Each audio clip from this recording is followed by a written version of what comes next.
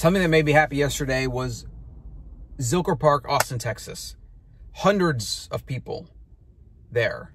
Maybe over 1,000, but lots and lots of people. And very few wearing masks. It made me feel good to see a return of the human spirit.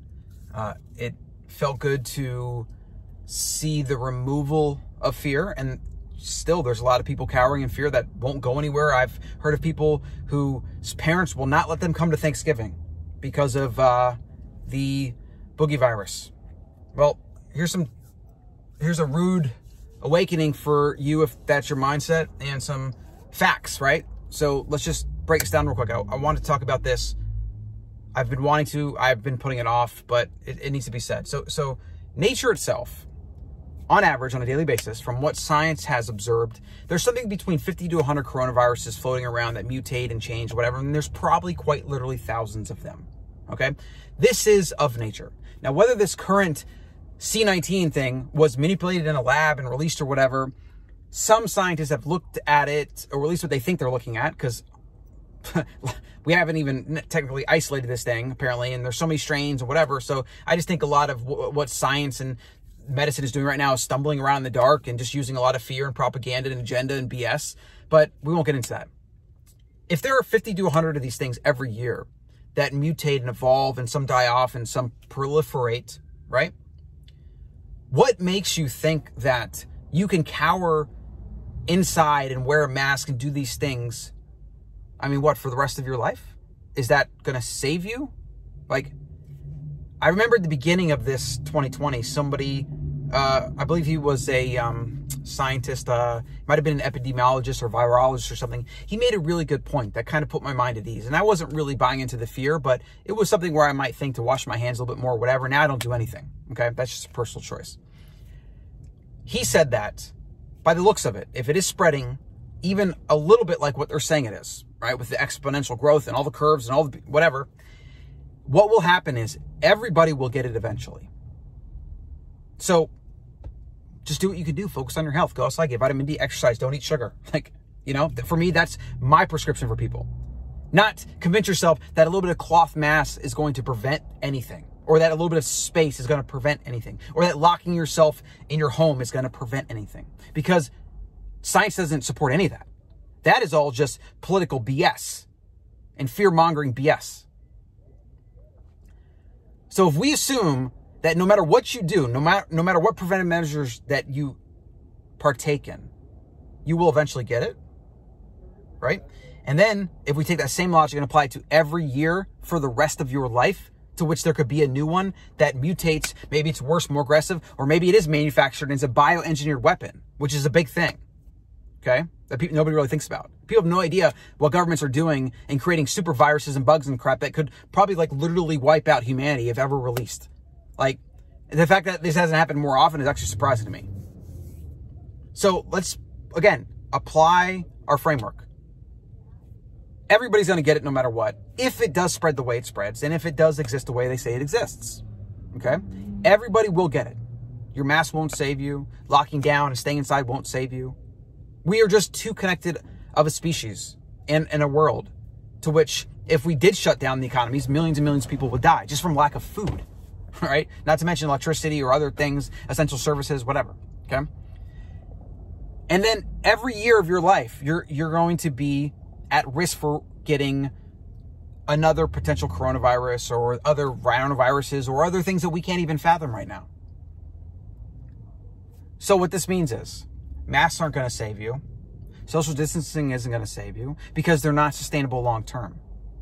And even if, which the science doesn't support, even if you were able to, let's say, prevent getting the C-19 now, what about the C-20, the C-21, the C-50, the C-99? What about the other ones that actually have an aggressive death rate? What if there's a new modern day bubonic plague? Science suggests, and the numbers and all the different variables suggest that you will get it no matter what. So your only option is to be as healthy as you can, get as much sunlight as you can, exercise as you can, eat as much real food as you can. Stop being afraid. Stop buying into the fear. because that actually weakens your immune system. Stress and constant anxiety kills people, and it ruins immune function. So yes, when I see lots of people wearing masks, I see people sidestepping on the street because they're afraid or whatever. I see people giving me looks as if I'm a carrier of some deadly plague or I'm a leper. It makes me sad in many ways, but it makes me frustrated, and I've come to accept it more because I see so much. But it frustrates me because it doesn't do anything helpful.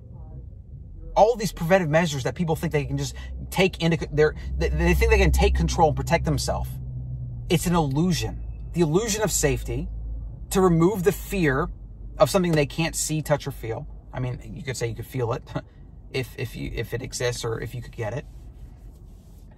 It is all an illusion. Yet, on the flip side, things that you can do to make yourself healthier and to make immune function more robust, people aren't doing. They're actually doing less of that. They're staying inside. They're getting addicted to their phones, which is causing higher rates of depression and suicide. They're not exercising. They're not going to the gyms because the gyms apparently isn't essential. So they're getting shut down left and right. They're not eating real food because their diet sucked before the lockdown. Now they're home all day. They got nothing else to do. They're eating junk food, eating out of packages, whatever. We have an example of the dangers of human bias, the dangers of government, the dangers of agenda, the dangers of doing things for the optics of them, which is what every government official in the history, and that's what they all do. That's what they do, right?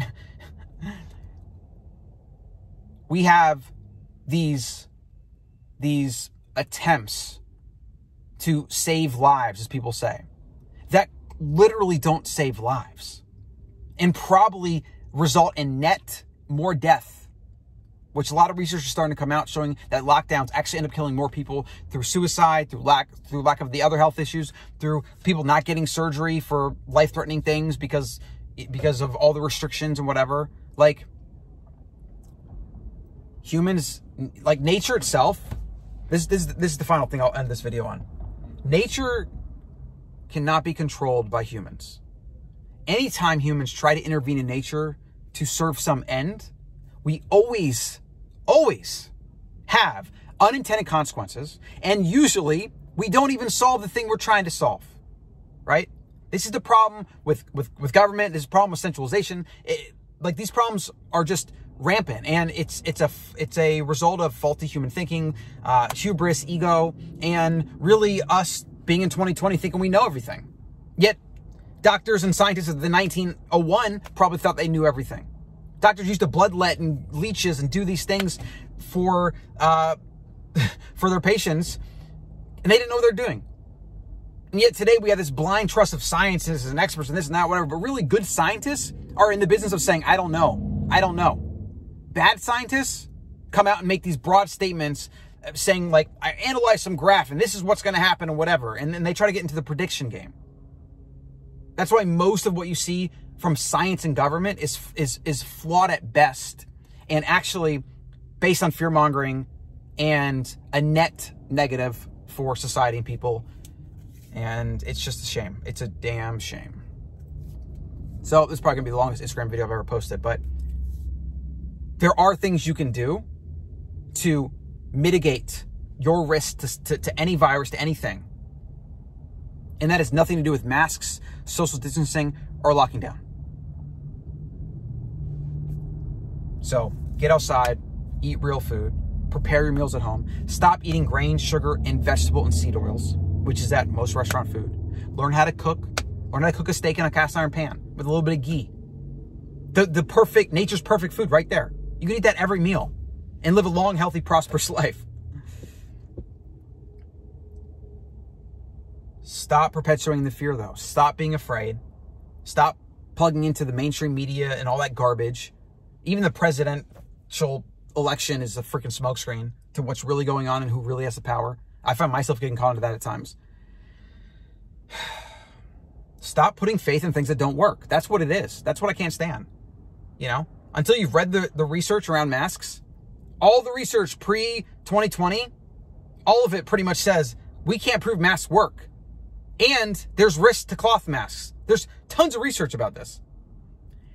Now what are they trying to do? Push a bunch of research out post-COVID in 2020. They're trying to show that masks might do this or might do that. And most of it is based on epidemiology, which is observational data from very faulty data sources. And that's exactly why people believe that nutrition research is what it is, and that you shouldn't eat meat and salt is bad for you, whatever.